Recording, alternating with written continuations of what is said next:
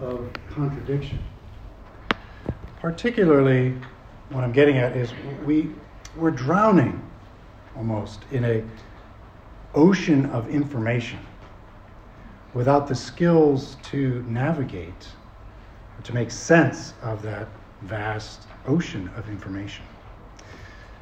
On the larger level, we might say the macro level, we are interconnected, right? But yet at the same time, and you could see this all around the world, we're so divided. On the smaller level, we might say the micro level, we're together as communities, as societies, as families, but yet we're so we're stuck in our virtual worlds, right? So we're together, but yet we're apart from one another at the same time. And of course, I'm talking about the information age, right? Technology, the iPhone, internet, etc. Our so-called smart technology, I think smart is kind of a euphemism for speed and efficiency. It really hasn't made us smarter intellectually, though we continue to sort of deceive ourselves in thinking that these technologies do in fact make us smarter. We really don't have time these days to consider, to reflect, to slow down, to meditate on things like truth, goodness, justice as well, and beauty. You know, and scholars often talk about dark ages in civilization, periods in which there's a decrease in learning, texts are lost, institutions are not set up or even destroyed or not accessible in certain areas. But I would say that not only is our age, much worse, it's frustratingly contradictory. So as I said, we have more information that we can truly manage. And in fact, what we do is we create more technology to manage that which we can't ourselves manage even further. So this creates a difficulty in our history, a sagging interest in truth and beauty and goodness, a decline in the mind. The consequences of these habits of our contemporary age will include things like depression, unrest, loneliness, and these are all symptoms of earlier ages. In short, they lead further away from peace and a sense of true rest. Well, our passage today, Philippians 4:7-9, is for Christians living in dark ages. The Apostle Paul exhorts us to meditate on the things that our society has at best paid lip service to, and at worst have abandoned altogether. Paul's words are more pressing now for the Christian than they have ever been. So let's look at Philippians 4, and you have a copy of it printed in your bulletin, Philippians 4:7-9. And the peace of God, which passes all understanding, will guard your hearts and your minds in Christ Jesus. Finally, brothers, whatever is true, whatever is honorable, whatever is just, whatever is pure, whatever is lovely, whatever is commendable, if there is any excellence, if there is anything worthy of praise, think about these things. What you have learned and received and heard and seen in me, practice these things, and the God of peace will be with you. Now, I don't want to mislead you. I'm not priming you to become warriors to fight to regain the cultural high ground. Let's destroy technology. Let's take the culture back.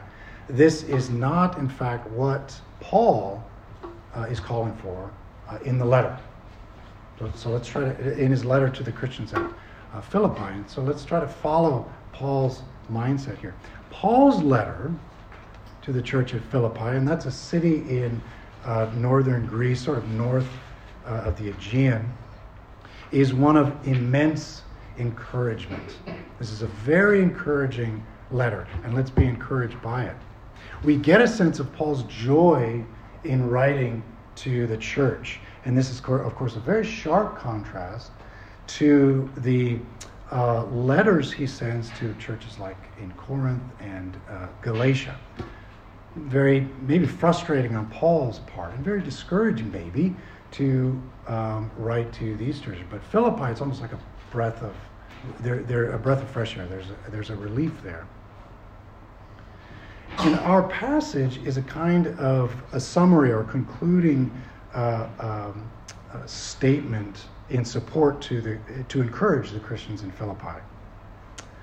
A word of encouragement by way of an exhortation. He calls Christians to meditate on an aspect of the gospel related to the humility attached to the Christian life for the purpose of reaching the end goal of truth, beauty, goodness, namely peace. Let me say that again. You can see this is sort of the main idea that I want to pack in today. Paul calls Christians to meditate on that aspect of the gospel related to the humility of the Christian life for the purpose of reaching the end goal of truth, beauty, and goodness, namely peace. Right? So an aspect of the gospel related to the humility of the Christian life for the purpose of peace. We can summarize it even, we can make it even shorter there. Now let me expand on this main idea under 3 headings. Number 1, humility. Number 2, meditation. Number 3, peace. And each one in order, beginning with humility the first, we could say relates to, let's say for instance, humility relates to a state of being. The next, meditation, of doing, of action.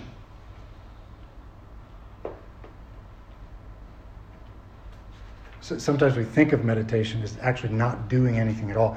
This is quite the opposite of what Paul tells us. This meditation is an activity, it's a doing. And then finally, what we receive from the state of being, from the doing, what we receive is peace. Okay?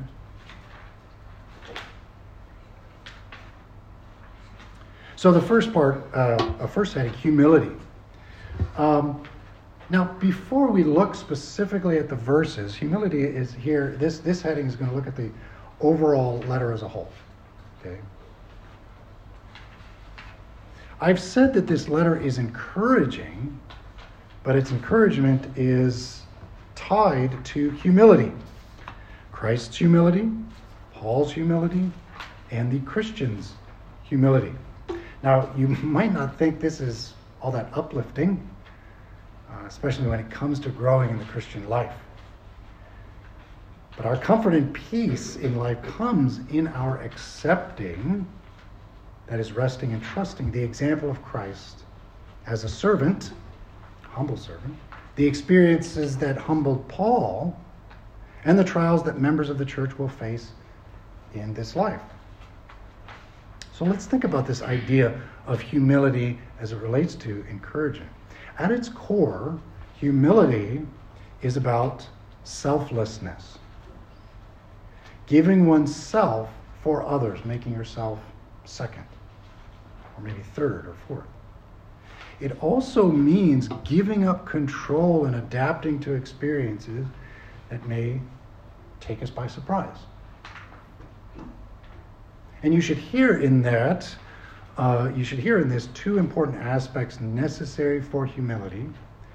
And I've sort of designated this as a humility that is internal and a humility that is external. I had a conversation with Cannon yesterday, and we were talking about other ways to categorize it.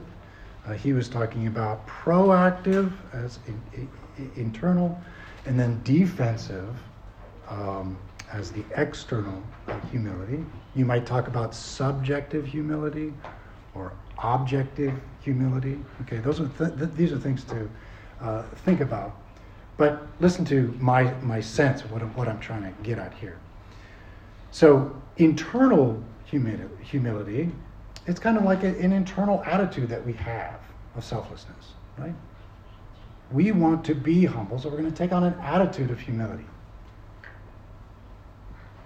And I think that this aspect of humility is something we're ready to accept, right? We're willing to accept this one. This is fine on our terms. But it's not sufficient. The other side of humility is not what we would choose for ourselves, right? It's interesting, like I said, that we accept humility. We might say, Lord, give us humility, but it's oftentimes on our terms, okay? Like we want to be in control. Unfortunately, that's not really how it works. And this leads us to the other side of humility, which is the external element of humility. And here I mean encounters that come to us from the outside. We're not aware of these things happening to us. Surprises that may come in our life, that may interrupt our lives and our control, let's say. We have to give up control. These external aspects of external humility might be the enemies that we face, maybe religious enemies, secular enemies, and we'll see it in just a second. They might be from, disagreements. I see in chapter 4, there's a disagreement between Euodia and Syntyche, right? They're laboring with Paul, and Paul encourages them to be of one mind. Okay? Who knows what the disagreement is? But pursuing pursuing unity can be a humbling experience, since it means, number one, putting aside what we want or what we're urging. Who's right in this situation? Euodia or Syntyche, right? Well, let's pursue unity. Sometimes that means backing off, maybe being silent. It also means opening oneself up to listening to others, right?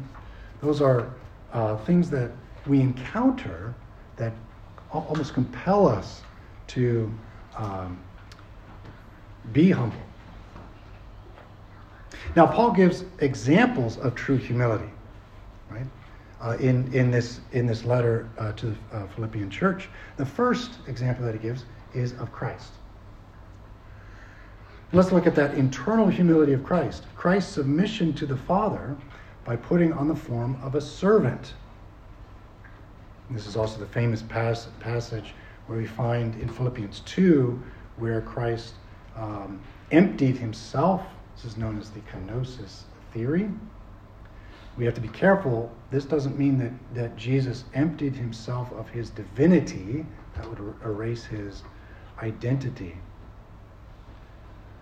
But it's that he took on the form of a servant.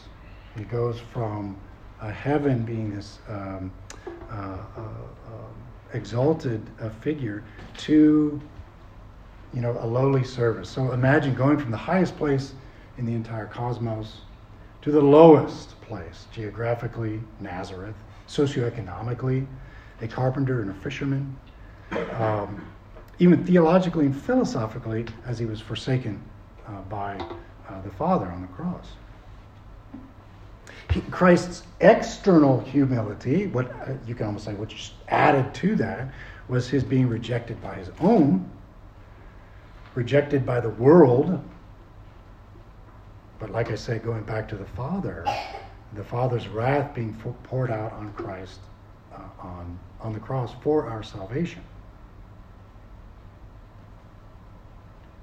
The second example of humility comes from Paul. Paul says, look at Christ. Then Paul says, look at me. Paul is in prison in chapter 1, 17 through 18, and obviously living in the shadow of death. I don't think you can get more of a humble experience than that. And this is the external aspects of his humility. We might think that in order to advance the gospel, we need to have the right circumstances, freedom to do the work. How can anyone serve God in prison in these humbling circumstances? Well, Paul does advance the gospel, right? Even throughout the whole imperial guard. So he spreads the gospel is being spread in the most humbling of circumstances.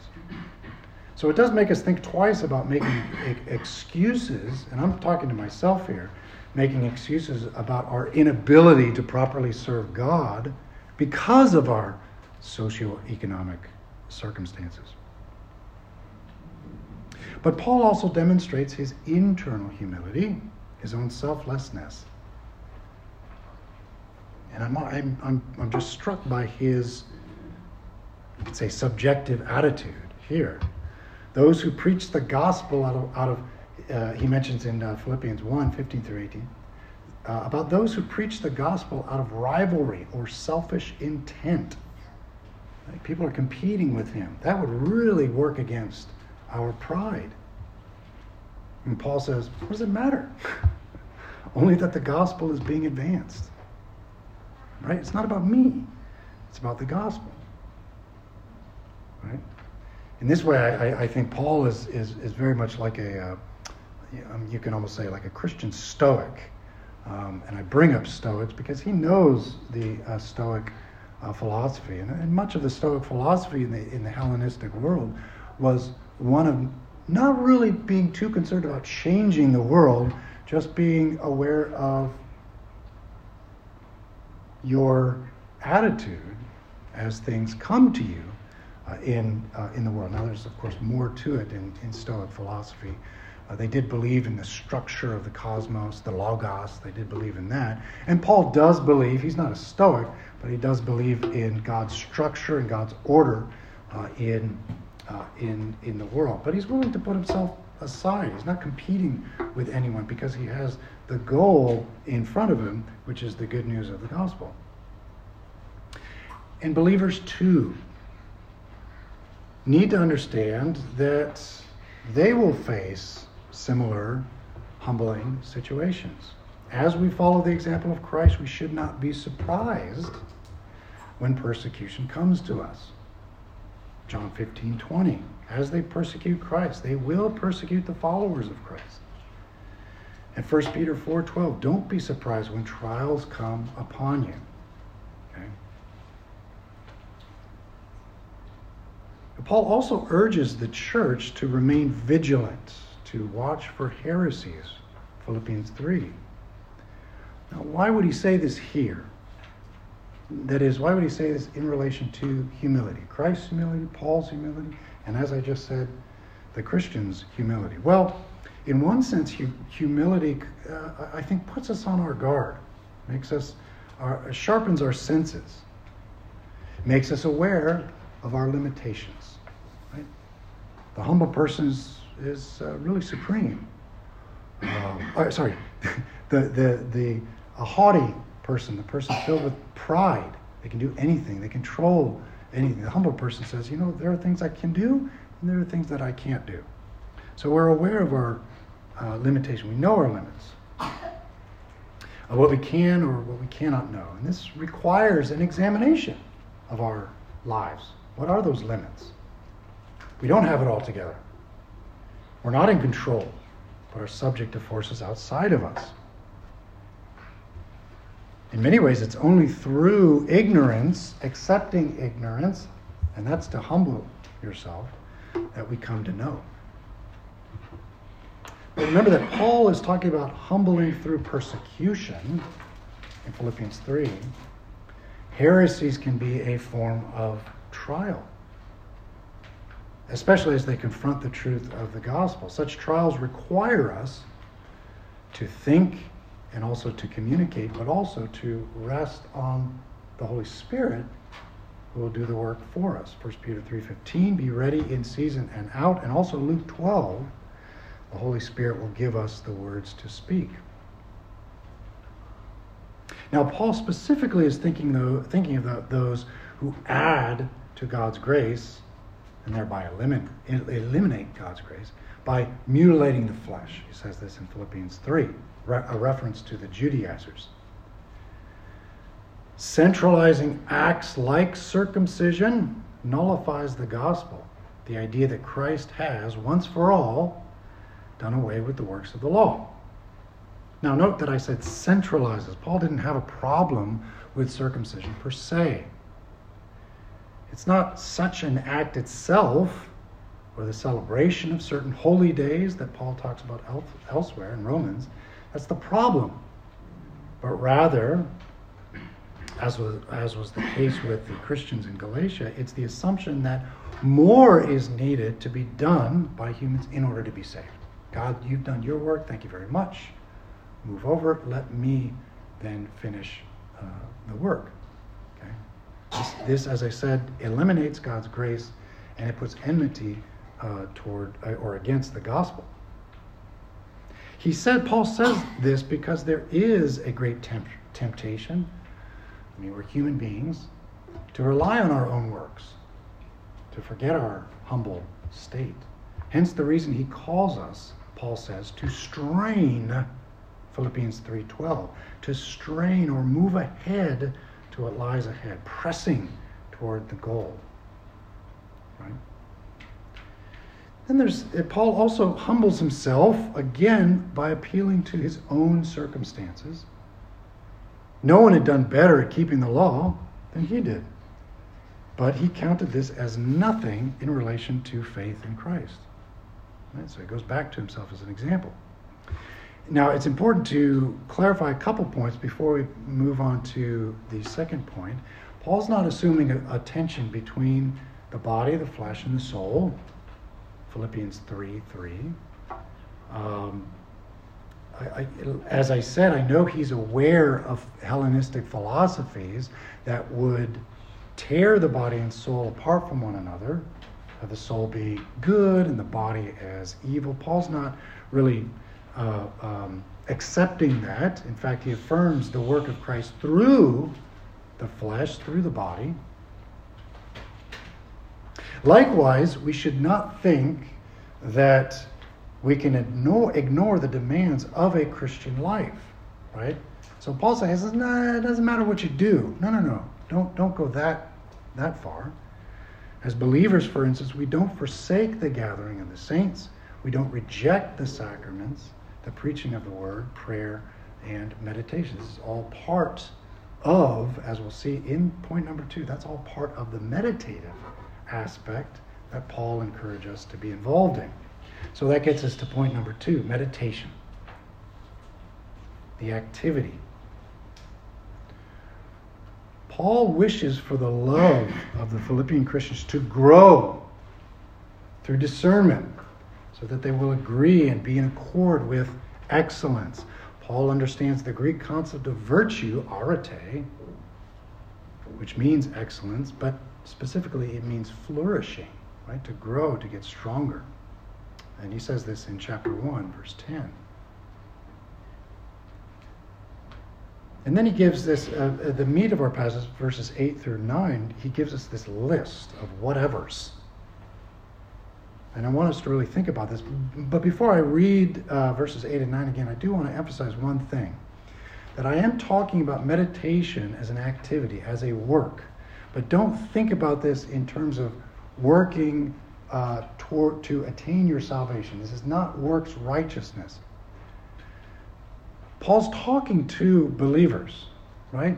So it's not a matter of like the Philippian church doesn't have Christ. They already have Christ. So as you are in Christ, let's do some work. Let's do some activity, right? We're already grafted into the body of Christ, and we can grow in that. We can get stronger in that. So let's read verses 8 and 9 again. Finally, brothers, whatever is true, whatever is honorable, Whatever is just, whatever is pure, whatever is lovely, whatever is commendable, if there's any excellence, if there's anything worthy of praise, think about these things. Or think about could also be translated meditate on these things. Verse 9, what you have learned and received and heard and seen in me, practice these things, and the God of peace will be with you. Okay, so first, a word on meditation, to think on. The Greek word actually there means to think about or to meditate on, means to logicize. That's actually the closest translation to the actual Greek, to logicize, meaning to reckon, to calculate, to weight, to discern, to weigh, I should say, and discern. This gets us really at the heart of what religion's all about. Religion is, by nature, a meditative activity. Meditating activity. The Latin meaning of the term religion means to read over and over and over and over and over again. This is not a meditation that requires a kind of mindlessness, empty your mind. No, it's a focusing. It's serious concentration and contemplation on things in reality. The past few weeks I've been studying Chinese religiously. What do I mean by that? Well, there's, phrases, and I'm memorizing the Lord's Prayer, the Apostles' Creed, and each line I will repeat 5 times. 5 times. I'm not going to show you here. 5 times, each line, 5 times. That's what religion means. It means reading it over and over and over and over again. Or when I pronounce my letters in Chinese, I have to pronounce them over and over and over again. Very humbling. I am extremely humble on that point. But it's a religious activity. It's doing it over and over and over again. Now, this meditating, it's meditating on the package that Paul gives to us, right? The whatever is. So let's go through each one of these words. Whatever is true, alethe. Anything opposed to falsehood. This is what this means. Anything unchanging and eternal. Okay? That, the things that stay put in the world, that are not relative, that apply to everyone everywhere. But more so, anything that agrees with how God has structured the cosmos. Think about those things. Okay? Think about those things. Whatever's honorable, semna, meaning to worship or revere, to worship, the activity of worshiping in a sort of sober and a very serious manner.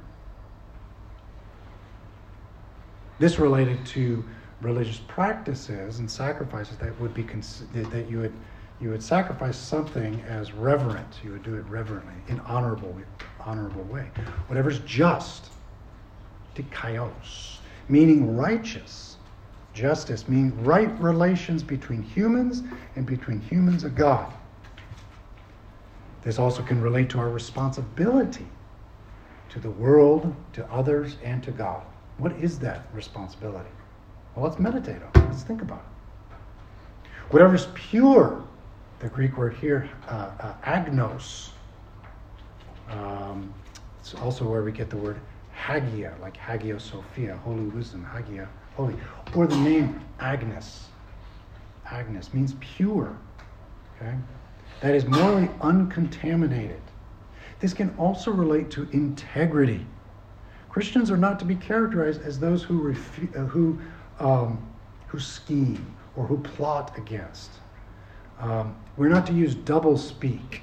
That's what integrity relates to being honest. First, consider 2 Corinthians 1:12.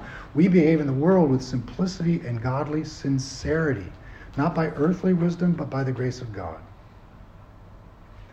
Whatever's lovely. The word here means what is pleasing, what is agreeable, what's attractive, what draws us together. But actions that reflect a love towards others. This would include speaking and acting in a gracious and appropriate way. Whatever's commendable. whatever is commendable or a good report, of good report, or of good character. And the Greek word there is euphemos, where we get the word euphemism, right? A speaking about something in a glowing or a good way. This signifies the delicacy which guards the lips. Whatever is commendable, watch your lips. Could mean gracious. It also could mean a good name. But notice there's a change, in verse 8. From whatever is, then there's a change to if there is anything. Now, the word if does not indicate doubt or the possibility of something else, but rather a because. Because. If there is anything, that is to say, because there is anything, is a better way to read it. Because there is anything, or because there is something, then he gives us more words. Because there's virtue, arete, meaning excellence, flourishing, human flourishing, praise or acknowledgement, that is, praising that which is done rightly or justly. These are the things that we should be thinking about.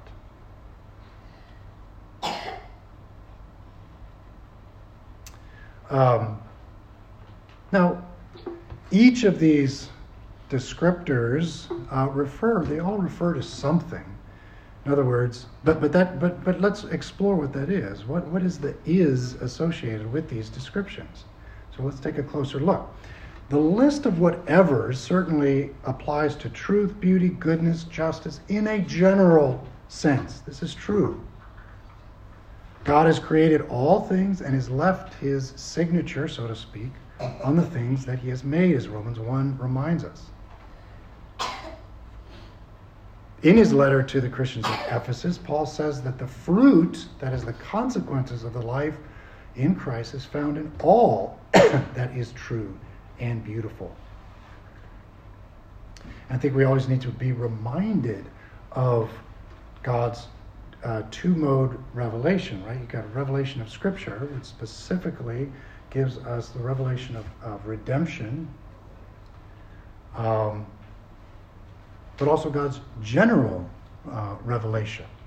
Scripture is very specific. Scripture is closed. General revelation is not, in both senses. General revelation does not reveal redemption. We go to Scripture for that. But general revelation is so vast and so rich. It is, as John Calvin said, all of creation is the theater of God's glory. The theater of God's glory. I love having these conversations with my kids and with other Christian students who nowadays especially struggle with, why do we have to study literature? Why do we study Chinese? Why do we study philosophy and history? Let's just do technical arts so we can make money, right? And I always encourage, my kids, look, we're studying the theater of God's glory. What is God revealing of himself in the things that he's made? Well, I don't see it. Well, I might not see it immediately either. So let's think about it. And let's take enjoyment in thinking about these things. We don't need an immediate answer. Remember, humility should be open to what God's revelation has for us. Okay, but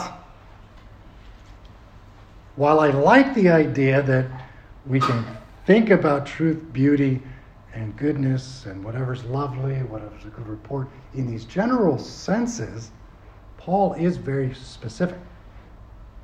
He's not just thinking about, let's just think about this, around a fire or something like that. Paul is very specific, and he gets that in verse 9. God's people are to think on the things which they have learned, received, and they've heard. Verse 4. Chapter 4, verse 9. And what have they learned? The entire book. Exactly what Paul has been speaking about. The humility of Christ in regard to salvation. the good news of the gospel and Paul's example of a life transformed by the love of Christ. So while it's good to meditate on truth, beauty, and justice, in a general sense, this passage focuses on the good that relates to the work of Christ. Right? So let's focus on the work of Christ, the person of Christ, and the gospel.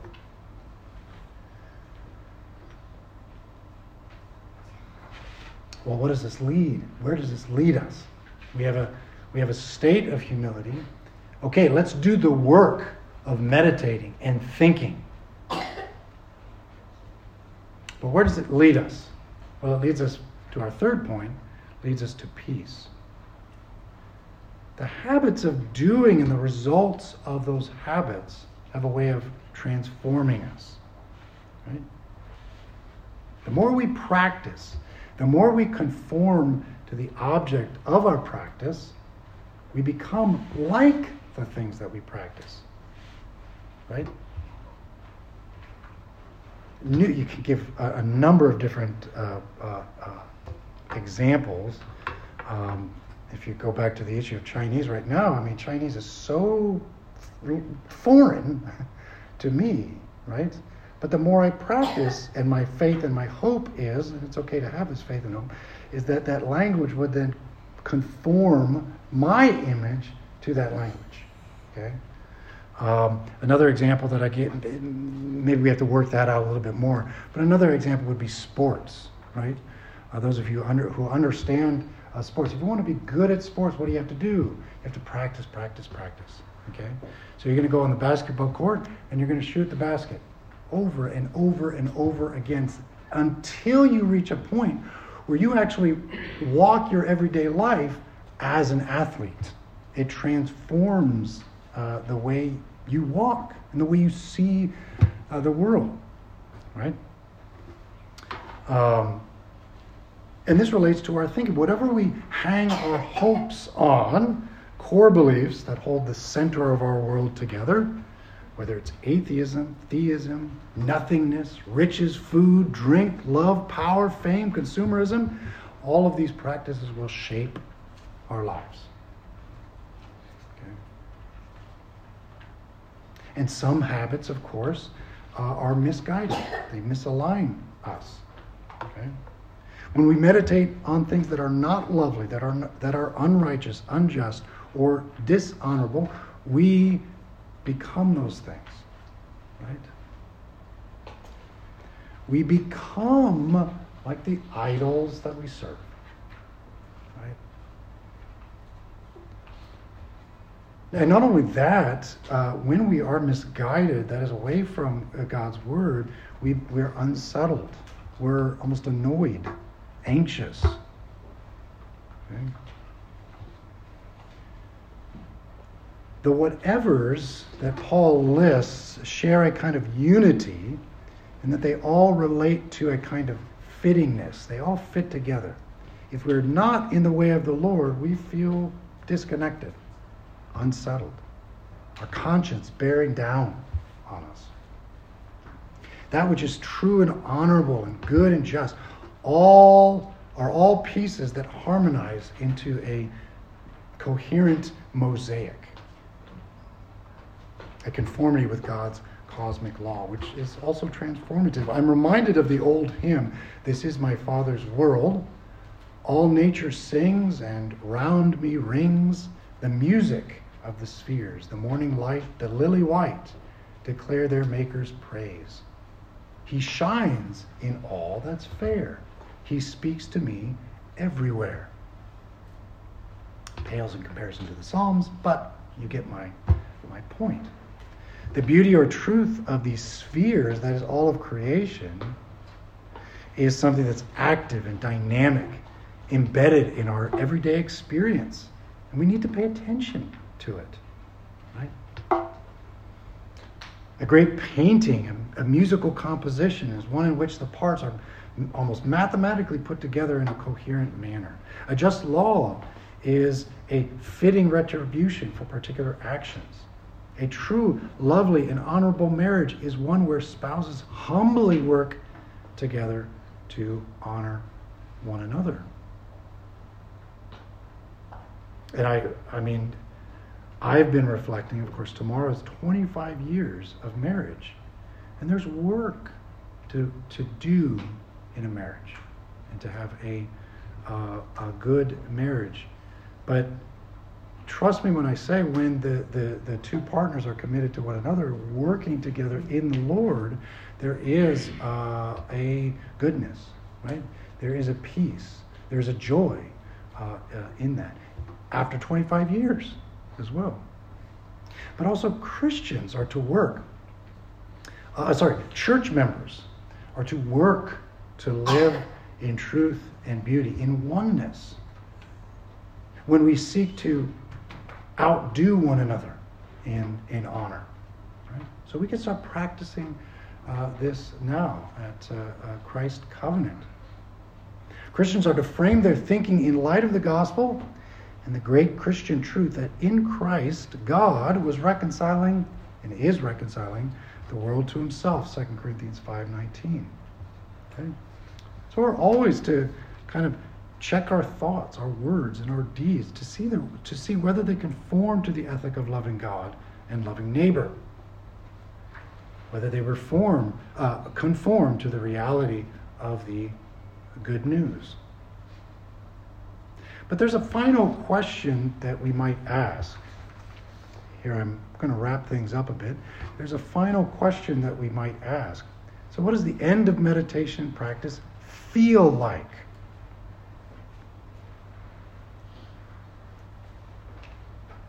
Don't be afraid of that term, feel. Okay? I do think that truly knowing something puts all of our senses together, including feeling. Okay? But I don't want to say mindless feeling, nor do I want to say mindfulness without feeling. But what does this feel like? It's a deep sense of knowing. It's peace, verses 7 and verse 9. These are just kind of bookends to this final exhortation. A peace that passes or goes beyond descriptive understanding and experiential understanding, when our hearts are knit to the object that we are communing with. Okay? If you go back to the example of learning Chinese language, it's very abstract for me at this point, but there comes a time where you will be able to speak without even thinking about it. This is analogous to a knowledge that surpasses bare understanding. Okay? At this point, when I try to translate things, I'm trying to look at two different languages. But the more I practice, the more habit you put into it, you move past having to actually think about the language. And you just do it. It transforms you. That's a peace that passes understanding. It's reaching a higher level. Okay? In the sense of studying God's Word, it comes to a place where our hearts are knit to God's mind. Okay? It's not that we can't describe what's happening, right? A peace that passes all of understanding. Oh, now we can't talk about it. We don't necessarily mean that, but we reach a state of what my friend in America, the college that I used to work at, Geneva a college, she's a philosopher, she would call integral focal awareness. That was a nice way of just saying aha moments. Remember, you have those aha moments when you struggle to understand something. You've got a math problem that you're trying to work out, or you're trying to pronounce the Chinese word. But then you reach this moment of aha moment. That's when all the pieces come together in this like bing, right? The light goes on. That's what my friend Esther Meek refers to, integral focal awareness. Okay? When parts come together in a unified whole. You could think of something like the beauty of a musical piece. You listen to a musical piece and you feel like you're being elevated by that musical piece. Right? That's a good musical piece because all the parts come together in this a whole, right? They're a resting experience, or the artist, right? You see a classic work of art, and it's like it's elevating, right? And then you could take all the parts of let's say a painting and put them together. Of course, this is all, of course, this is an analogy to the peace and security promised to us by God, which is much greater than these earthly things. Peace in the New Testament, of course, relates to that which is agreeable and peaceful, and it's closely associated, the Greek word eirene, is associated with the Hebrew word shalom.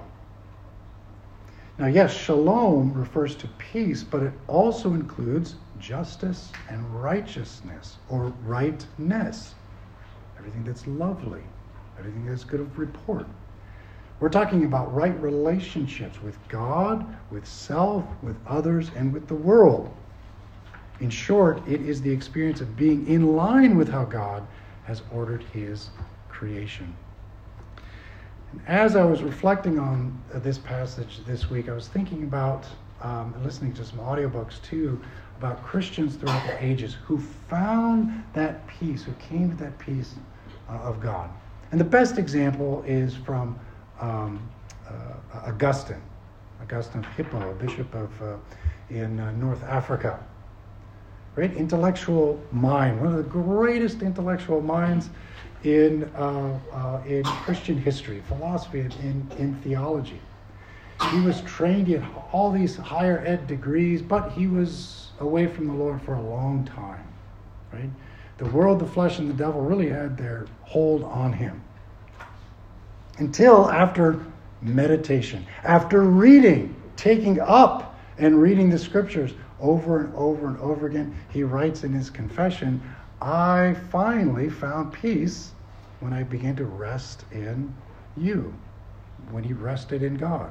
We find peace when we rest in God. And there's many other examples, and I came across this week, or returned to another Christian thinker, Blaise Pascal, who had about 4 Christian conversions. The last conversion that he had was one in which he talks about this immense peace that he has, right? Again, a great intellectual mind who applies to meditating on Scripture. And then, of course, and I'll just end with this, we have this wonderful 16th century catechism, the Heidelberg Catechism, question 1. What is your only comfort in life and in death? It's making a lot of money. It's having a lot of power. Right? It's being famous. No. What's your only comfort in life and in death? That I am not my own, but belong to my faithful Savior, Jesus Christ, who with his precious blood is fully satisfied for all my sins, paid for all my sins. And he preserves me in such a way that without the will of my Father in heaven, not a hair can fall from my head. Indeed, all things must work together for my salvation. Therefore, by his Holy Spirit, he also assures me of eternal life and makes me heartily willing and ready from now on to live for him. And we also have what Paul says, right? I no longer live, right? I no longer live, but Christ lives in me. That's where your peace comes in. That's where your comfort. And that peace and that comfort will grow as you meditate, as you think on these things that are given to us in Scripture. Let's pray.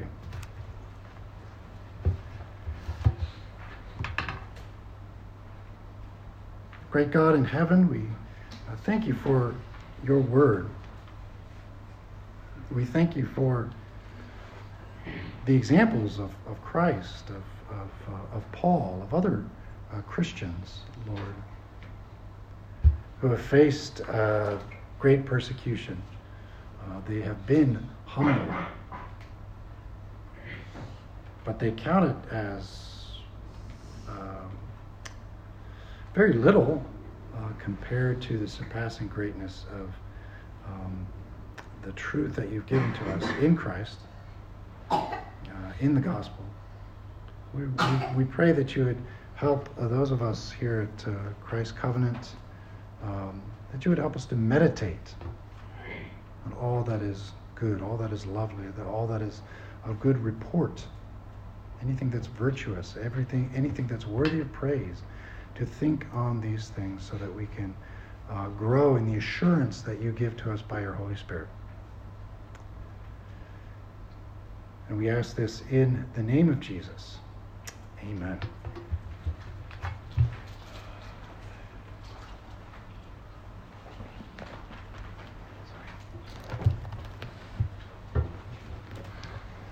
Thank you, Ryan. Let's continue.